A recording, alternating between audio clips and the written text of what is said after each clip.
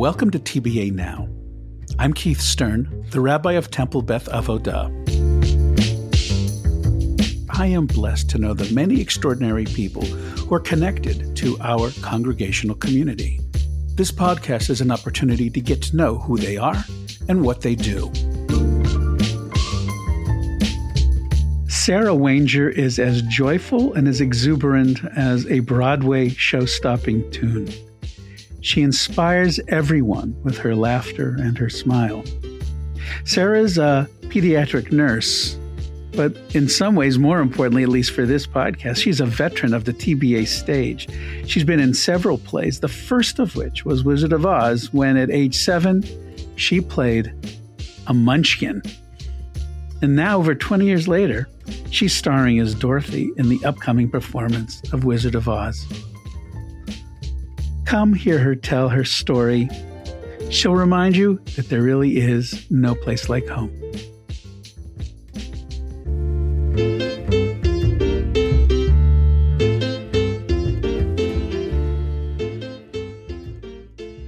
Sarah Wanger, welcome to TBA Now. It is such a pleasure to be talking to you today. Thank you so much for having me. This is awesome.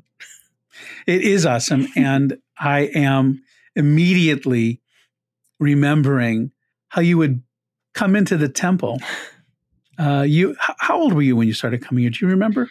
I think 5, 6, somewhere in there. How did you find your way to this? I mean, I assume you came with your parents. You didn't just walk in by yourself. Yes, thank goodness. That would be a whole nother story. Yeah. But yeah, I went to a summer camp and really connected with the camp nurse, and she was the temple president at the time, and so she invited. Yes, Anita Redner of yes, blessed memory. Yes, Anita invited me and my parents to join, and the rest has kind of been history. Indeed, and you came very faithfully for many years, mm-hmm. and you did have a particularly unique style of entering the building. Would you describe that?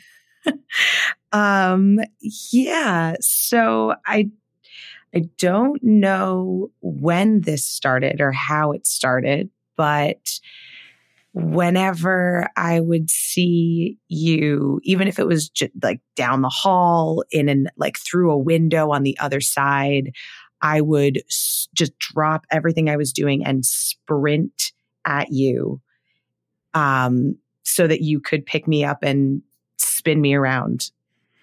It was always great. It was really, and I would see you coming and you'd got this great glint in your eye and you would just take off. And I knew I had to, if I was holding the cup of coffee for a guy, to put it down and just get ready. And I have to say that that is one of my ongoing most joyful memories of you, and just kind of how lucky am I to be a rabbi and have this sweet child so happy to see me and so happy to be here at the temple.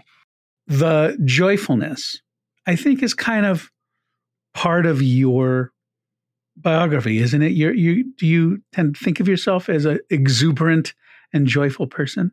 I definitely find myself to be enthusiastic. I like being a part of things that make me happy and make other people happy, and seeing the way that people so passionately love TBA and a number of other areas of my life. But I think it definitely started here, just how much people love being a community here. It really kind of set that foundation for me. How does your sense of joy play into your understanding of who you are as a Jew? Every memory that I have of being at Temple has been a positive one, and has been one that is full of joy. I think even in the ones that, even if we're, singing the Mourner's Kaddish or something that isn't innately joyful, there is a sense of community and belonging, and I don't want to say joy, but still joy in having that community and having those people around you. The temple community, it's the you being the rabbi and being so welcoming and accepting, and that joy of the community definitely kind of grounds my Jewish identity. How has that played out as you've gotten older and went through high school into college and then to where you are now?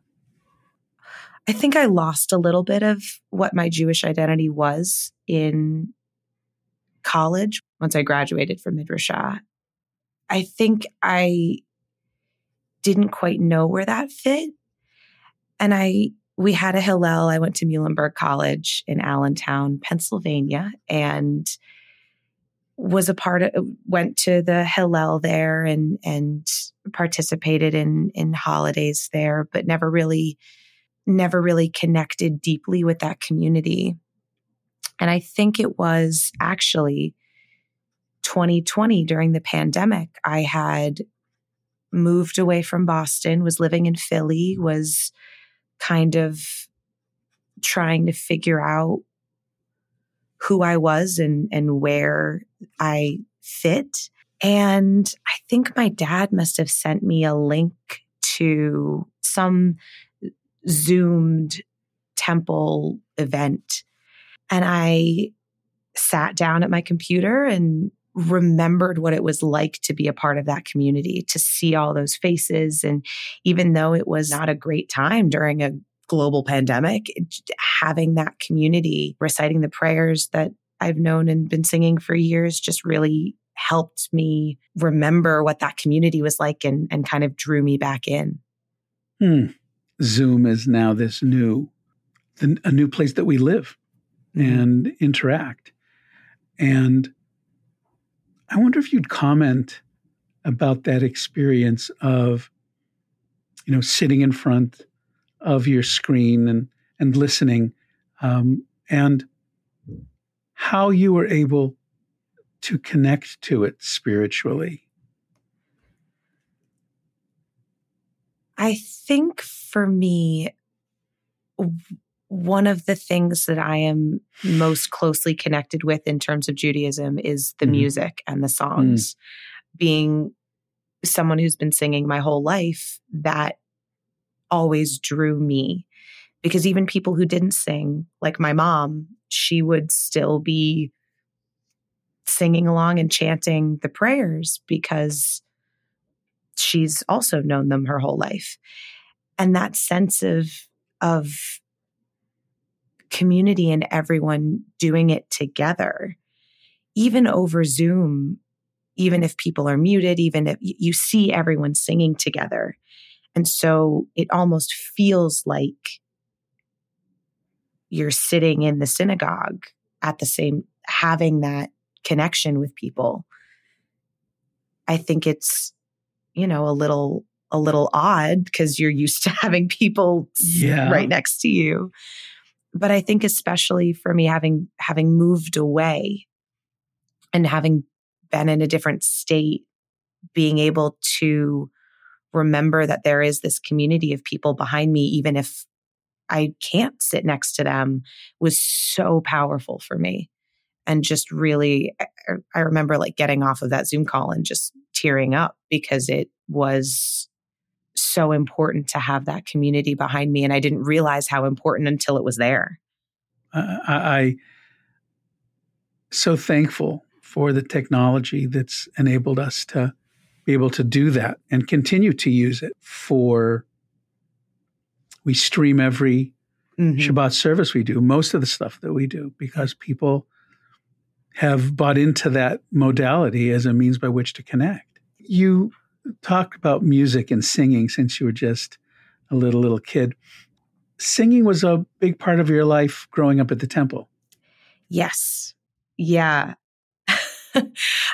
Singing and theater were both very important for me. And the first ever show that I was in was The Wizard of Oz. I think it was back in 2000.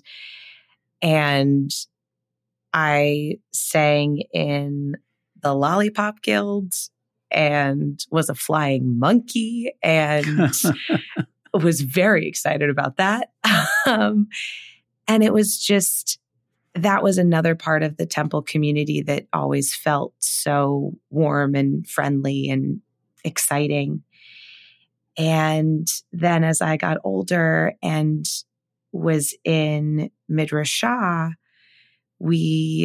Susan started the teen choir.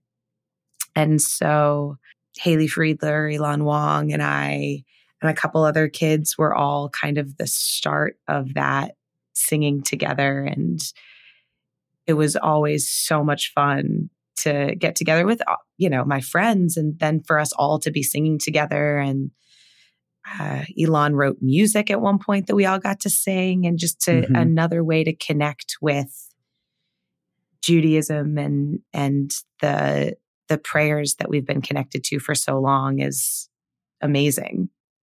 It's important to take a moment here to indicate that your career began with being part of the Lollipop League, but it didn't end there. What other productions were you in? After The Wizard of Oz, we did Annie. And so Jen Diamond and I were both the two little orphan Annies, which was, talk about magical experiences. That was, just solidified my love of music and theater, and my love of the Temple. Like, there's always that connection. Why is it so meaningful to you to be involved in a Temple play? I think there's two layers to that. I think the first layer is just theater in general is such a collaborative and creative experience. And I think everyone who can be involved in anything creative at any point I think that's super important in life. But I think the fact that it's at our temple, is just heightens that level of community. I think one of the reasons that my parents were so excited about joining TBA was because they heard that there were Temple shows, and they went, "Oh, Sarah's seeming to be inclined in that direction. Let's see what she'll do." The first time I was in The Wizard of Oz, I remember being so excited to be a flying monkey and wearing those wings and sprinting around the social hall. I remember the sassiest picture that was ever taken of me with those wings on, and just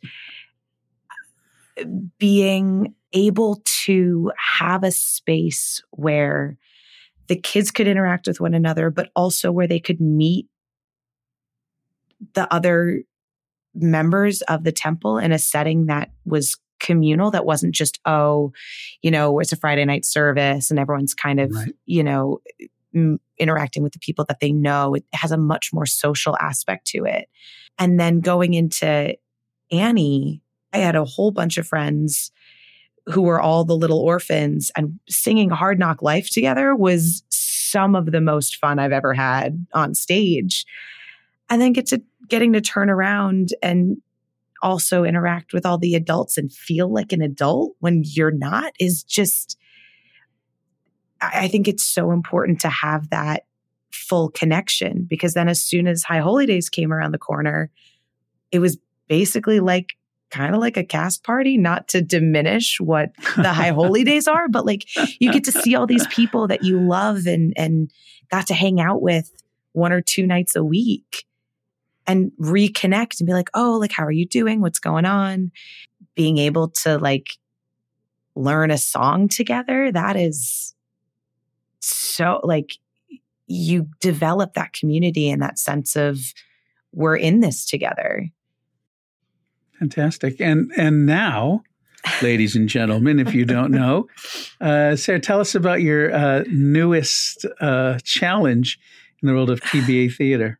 I am so, so honored to be playing the role of Dorothy in this year's production of The Wizard of Oz. You must be just totally jazzed about it. absolutely thrilled. I think it's funny because that was one of those roles that I had always loved and hoped to play, and thought that, being now 30, that wouldn't happen. And then, I am extremely young at heart. Your dad is in the cast. Yep. How'd you convince him to do that? He told me a story once of how I think he was in high school and he played Cupid in a show. And so in the back of my mind, I'm always like, he wants to be on stage too. And he was when we did Carousel, he was in Carousel as well. And I just remember, I think one of the things that people know most about my dad is he's always smiling. He just has this great grin. And I remember going home after the audition. I was like, you should do it. You should do the show again. He was like, what? Maybe I will. And sure enough, I auditioned on the Sunday, he auditioned on the Wednesday. And it's so fun because I don't live at home, and I see my parents fairly regularly, but when we have rehearsal together, we were texting earlier. He was like, yeah, I'm going to be at rehearsal tonight.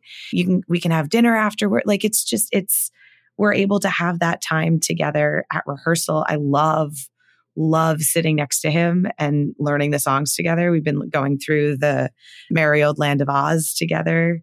It's so fun having that familial aspect too, and being able to share that with my dad. And then my mom, who is not theatrically inclined, is gonna, I think she's gonna usher for this show. So she's gonna also be involved because she knows how much we love it too. So it's a family affair. Exactly. Which is just such an incredible time. And then it's funny because I was like, oh, like, is it weird that like my dad's going to be in the show? And then I showed up to rehearsal and like, there are so many families, and it was amazing. Yes. It was just such a great time to see that, like, the experience that we get to have as father and daughter, that like other people are doing that too. Yeah, I think there's something very powerful about families doing the play together. It really is a statement about how we can share such great things together. You are very open about acknowledging that you are adopted. Yeah. And I wonder if you'd be willing to share some thoughts about that. How old were you when your parents told you, and what has it been like? And as you've gotten older, how do you think it's shaped your sense of who you are and how you see the world? So when I was 2 weeks old, my parents went to the foster mother's house where I was staying and picked me up. They've had me since basically the beginning. One of the things I am most grateful for about my parents is that they never hid my adoption from me. It was something we always talked about. It was something that was never shameful, was never hidden. I don't remember being sat down and being told, hey, by the way. I always knew. We had like I think it was Family Circus, had a comic once that it was the little boy in the front, and he's pointing to this baby in a carriage in the back. And he says, we came from mommy's tummy, but Tommy's adopted, so he came from his mommy's heart. And that was always up on our fridge. You're adopted. That does not mean that we love you any less. The only thing that they waited a little bit to tell me about was that my birth mom had a daughter before me and had kept her. And there's a little bit of debate in our family as to who told me about my younger sister, who my birth mom also kept. But those were two pieces of the puzzle that it's a little tricky to try to explain that to a child. Yeah. There was never was like, oh, why did she keep her and not me? What's wrong with me? Like, consciously, I never had any of those thoughts, because talk about being grateful. My parents are awesome.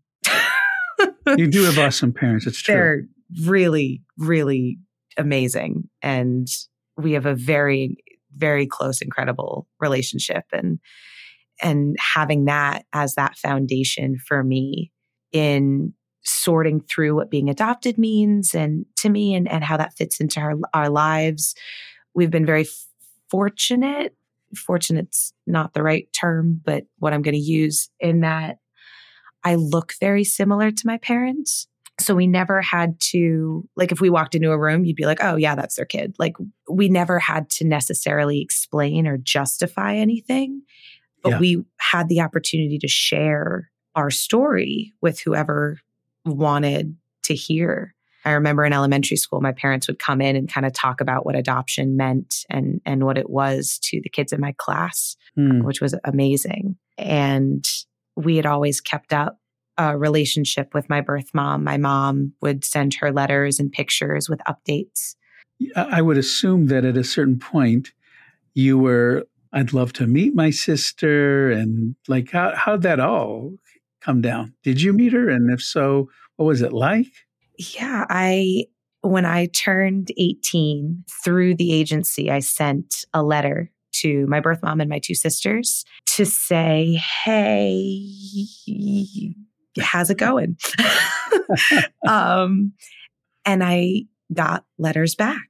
And we had a letter and then an email correspondence up through 2012. They live right outside of Pittsburgh in Pennsylvania. So it was the end of my freshman year of college. And my mom, dad, and I piled into the car and drove out, not all the way to Pittsburgh, but we met halfway. And it was my mom, my dad, my birth mom, my older sister, my younger sister, and my birth grandmother all meeting up for lunch in some random restaurant who did not know what hit them. Right.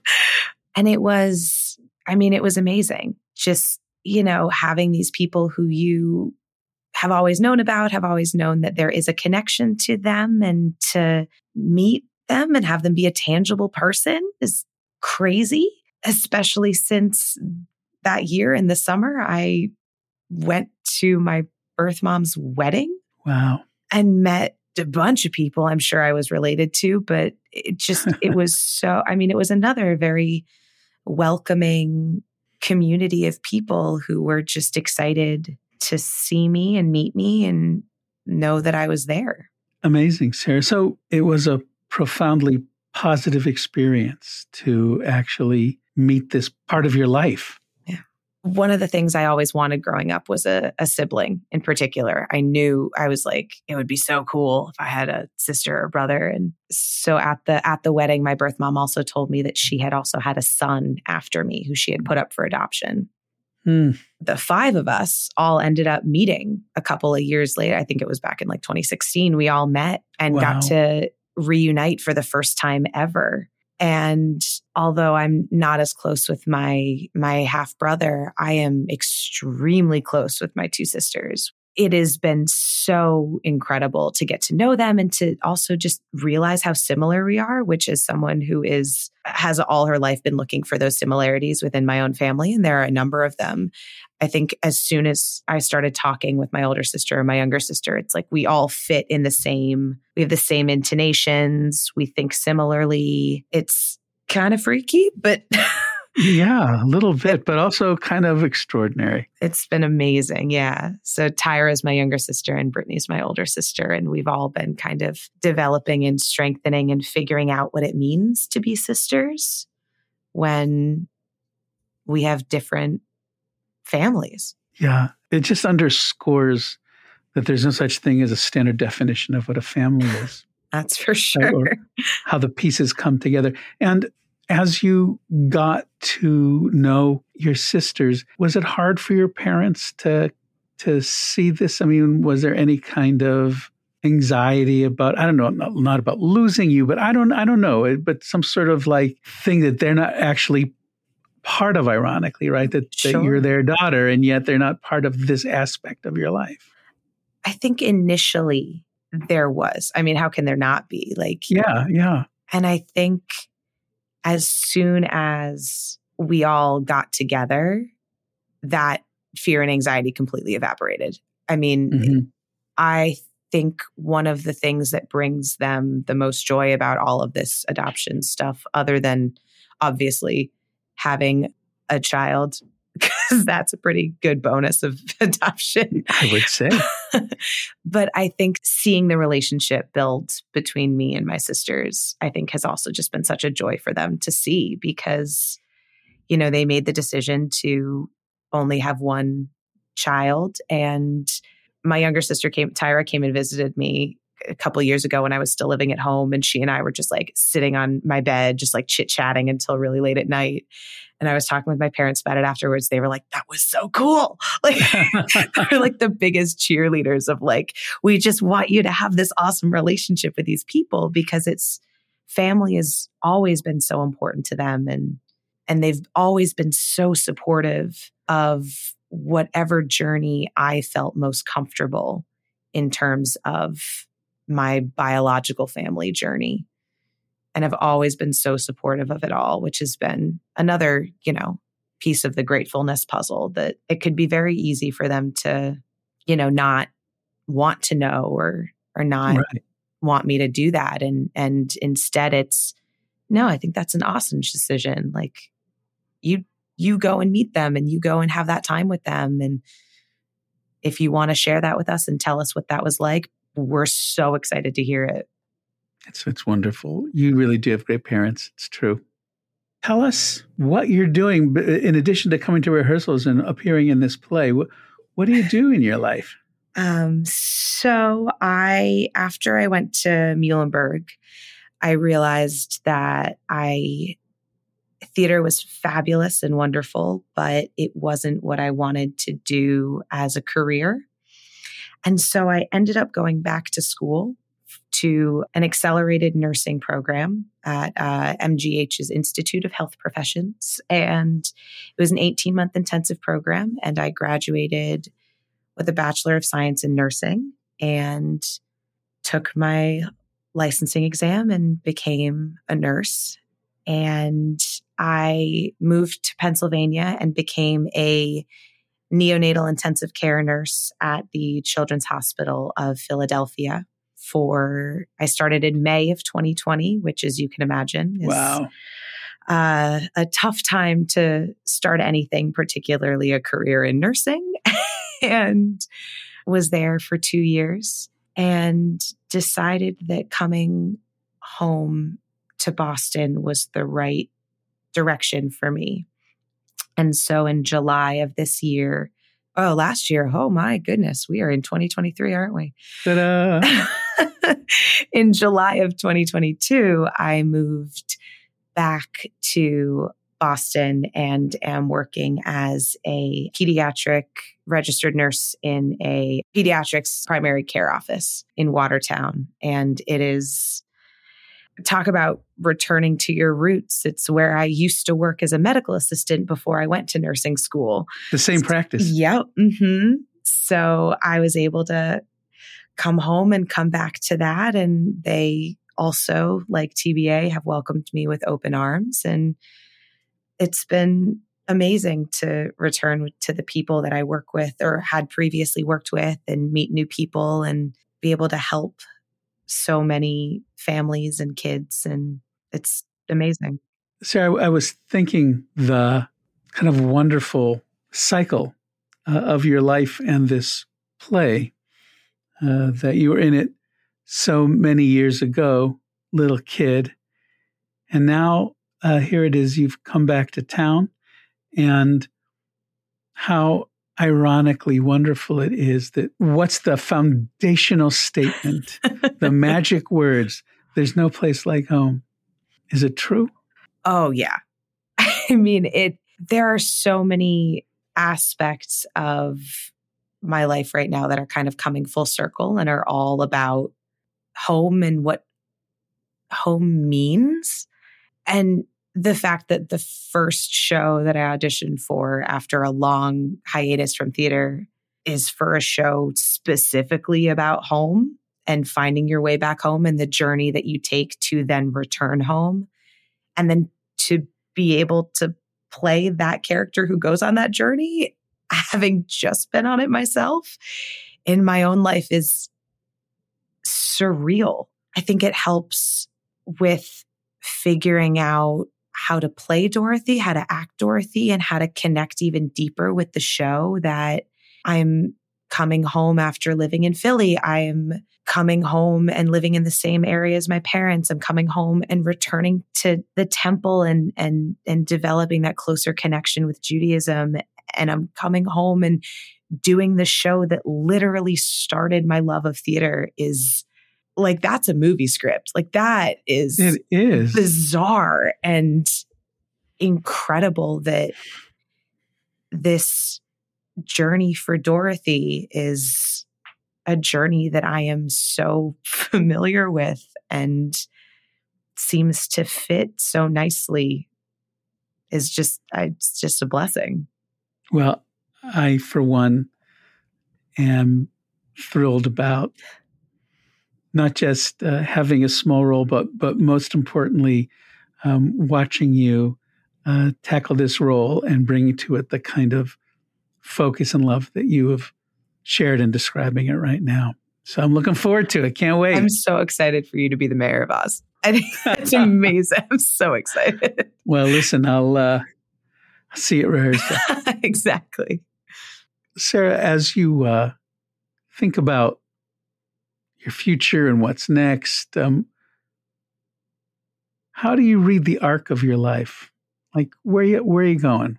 I was asking that question a lot about a month ago. Like I said, I literally just turned 30, and that was a very, for I think people who are not right around that age, they're like, oh, like the younger, like people who are younger are like 30 so old, and people who are older are like, oh, 30's just, it's nothing, stop. And I think that moment was such a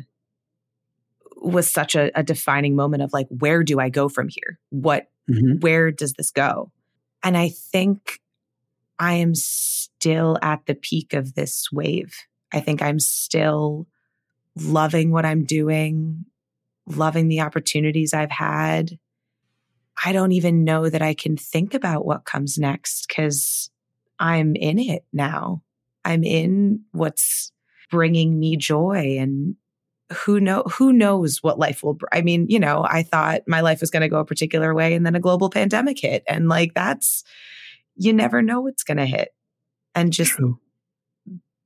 Being in the moment and existing and loving every second of this I'm going to ride that wave as long as I can. Well, Sarah Winter, it has been so much fun talking to you. And I think I certainly speak for everyone who will listen, and certainly for the people that know you, that whatever road it is you're taking, you will do it with a kind of grace and style and laughter that makes it such a pleasure to know you and to be in your presence. Thanks so much for being with us today. Thank you so much for having me. This has been such a joy. Good.